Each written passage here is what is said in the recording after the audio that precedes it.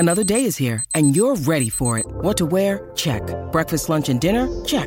Planning for what's next and how to save for it? That's where Bank of America can help. For your financial to-dos, Bank of America has experts ready to help get you closer to your goals. Get started at one of our local financial centers or 24/7 in our mobile banking app. Find a location near you at bankofamerica.com/talktous. What would you like the power to do? Mobile banking requires downloading the app and is only available for select devices. Message and data rates may apply. Bank of America N.A., member FDIC. Kostas Tsimikas.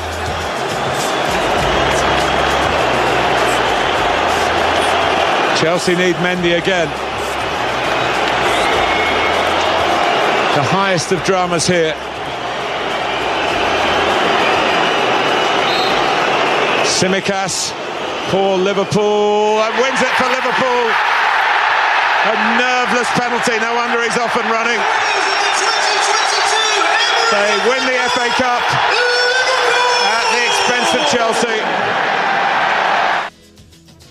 Well, what a classic derby that was between Liverpool and Chelsea, of course. Merseysiders against Londoners, but real match-up of two form teams. And that was the outcome of last year's FA Cup final.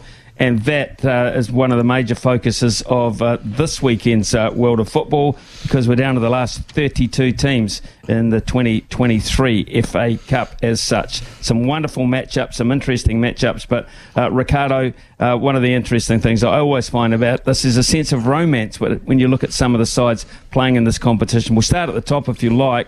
Man City Arsenal, the draw card game. Yeah, fantastic game. And, you know, this is the first of three times these two teams have to play each other in the next couple of months because for some reason, the way the draws worked, they haven't played each other in the league yet. And we're talking first versus second. So, I mean, if you're the managers of these teams, if you're Pep Guardiola, if you're Mikel Arteta, you'd be thinking there's an opportunity to maybe get a mental edge over the opposition as well, Smithy. It is, and of course, the significance. Can we just talk about the significance now? Champions League obviously is the big goal because of the finance and there's prestige there. The EPL in terms of stability, television rights, etc. Where does the FA Cup fit in? I think the FA Cup is third. You know, the League Cup is fourth, and I think that's the reality. There's been some talk from people in the UK saying that they really want to put the emphasis back on the FA Cup, and there was talk a while ago that there's four places, you know, the top four qualify for the Champions League. Top four qualify for the Champions League in the UK, but top four of the Premier League. But maybe it should be the top three and the FA Cup winner, and then put the emphasis back on the FA Cup for those big sides. Okay, right. Let's go down the list. We've got quite a few to get through. We won't mention them all, but what about, I mentioned the word romantic before. A great mate of mine is a fellow by the name of David Lloyd. Bumble, one of the great television cricket commentators of all time, was on the board at Accrington Stanley for a little while. They were up against Leeds. Accrington Stanley against Leeds. Yeah, that's a great matchup, isn't it? It's what the FA Cup is all about. And Accy Stanley are battling at the moment in the third tier, League One. And they've been there for a while, to be fair. And they've been, I think you'd have to say, they've been batting above their average to be in League One with the crowds they get and the amount of revenue that they have as a club. So they've been doing very well there. They're at home. They have vociferous support. And, you know, the other thing, Smithy, you'll know all too well, Lancashire, Yorkshire, no love lost there, and it's certainly going to be a battle of that. Be interesting, very, very interesting as we continue to go down the list here, and we come across a team by the name of Wrexham in the last 32 up against Sheffield United, and Wrexham have made the headlines for ownership as much as anything else.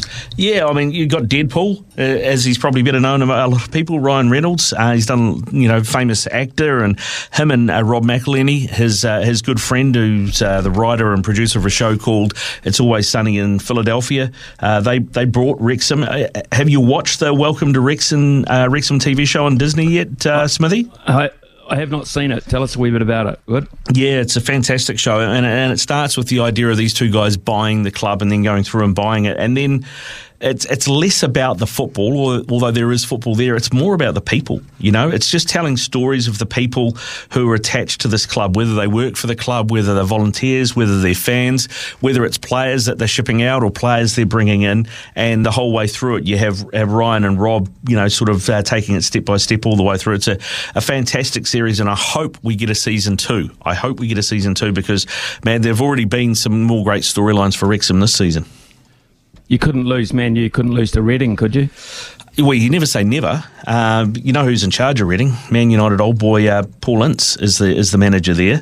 But Reading have been rocks and diamonds this year in the Championship. They were going great guns for a while, and then they dropped their bundle. So Paul Ince, I think he's doing actually a pretty good job, because Reading have financially been in the pop, and they had to drop a lot of players, and they signed a lot of free agents because they just didn't have any money.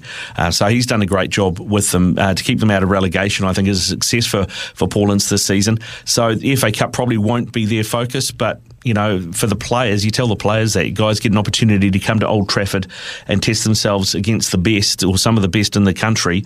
As you say, that romance of the cup, you never say never when it comes to the FA Cup, Smithy, you know that? Stoke City and Stevenage. Tell us a wee bit about Stevenage. Yeah, Stevenage Town are a club that for a long time were a non-league club.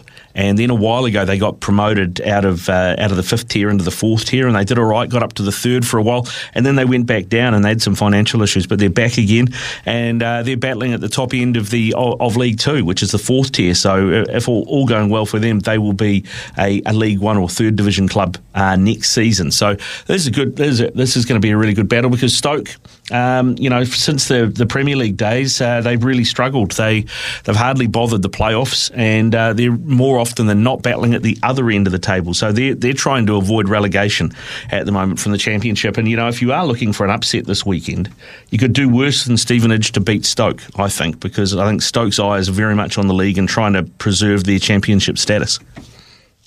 You can go back to 1867 when Sheffield Wednesday became a factor. They played a long way ago. They were actually at one stage called the Wednesday Cricket Club. That's how far back they go. They're up against Fleetwood. I've got to say, I'll throw my hands up and say, Fleetwood Mac I know, Tommy Fleetwood I've heard of. Fleetwood Football Club? Yeah, Fleetwood Town, they're on the west coast, just down from Blackpool. So that's their big rivalry, is Blackpool. And they're another non-league club. Over the last 20 years, we're seeing a lot more non-league clubs climb into the what they call league football, which is the top four divisions, and do well. And Fleetwood Town have been quite a progressive club, a club that have really looked for players that have been cut from established clubs and given them an opportunity. And there was a bloke whose name you may recognise, Jamie Vardy. They gave him his lifeline. He came through Fleetwood Town and was signed by Leicester out of Fleetwood Town. So, yeah, Fleetwood Town are a team that have yo-yoed between League One and League Two since they've been back up. They're kind of too good for League Two a lot of the time, not quite good enough for League One. And they'll be an interesting proposition for Wednesday, who are, a glamorous club, as you said, storied history, but they're still in the third tier. So they did very well to knock out Newcastle, which was a really big win for them in the third round. So they knocked out Newcastle United, who are, of course, top four in the Premier League at the moment in the last round. So Sheffield Wednesday, again at home, Darren Moore, the big former West Brom centre-back, in charge there and doing a very good job. I want to find a little bit later in the show, because we need to talk about the Auckland City Football Club, who are on the other side of the world. But just as we run out of time slightly in this segment, Phoenix women look at it back after a wonderful win last weekend. And the Knicks men's side, of course, they're in Perth this weekend. Yeah, well, actually, they're here. Perth are here this weekend. Oh, sorry. Yeah, they've already been to Perth. But, that'll be a good game. Perth didn't start the season particularly well. Ruben Zadkovic, who's a former player, he's only 36. He's taken the team on this year, and it's taken a little bit of time to find his feet. But they've put a few results together, so it'll be a tough game. Perth are always, a team that are more than the sum of their parts, if you look at the makeup of their on the field. There's some good players there that they've brought back. Australians who've gone over to Europe, hasn't quite worked out, and they've come back. So that'll be a good game. It's always a battle with Perth, as I've said. So looking forward to that one on Saturday afternoon. And then, Natalie Lawrence, hats off to her. She's done a fantastic job last week getting a win for the Phoenix women's team. She changed things around. She looked at it and went, things haven't been working. We've been losing games by the odd goal, and they haven't been able to get the points on the board. So last week she changed things up, and Chloe Knott, who's been a bit of a playmaker for them, she kind of looked at her and thought, a bit Clayton Lewis. Let's drop her back to sit in front of the defence, and she can kind of quarterback it from there with her playmaking ability. And Betsy Hassett, who can run all day and has been playing that role, she played up front as part of a front two. And Betsy Hassett scored 2, Phoenix scored 5, and a great win for them. And tell you the other story there, Smithy, is Millie Clegg. Only young, only 17 still. She signed for the Phoenix as an amateur, so she doesn't spoil her opportunities for a college scholarship in the United States with football. So she's playing as an amateur. She scored one and she set one up, and she had a fantastic game. She looks a real talent. Well, that's a hell of a story. Great sacrifice, that. Thanks, Ricardo. We'll come back to I want to talk to that Auckland City. We've got to find time for that.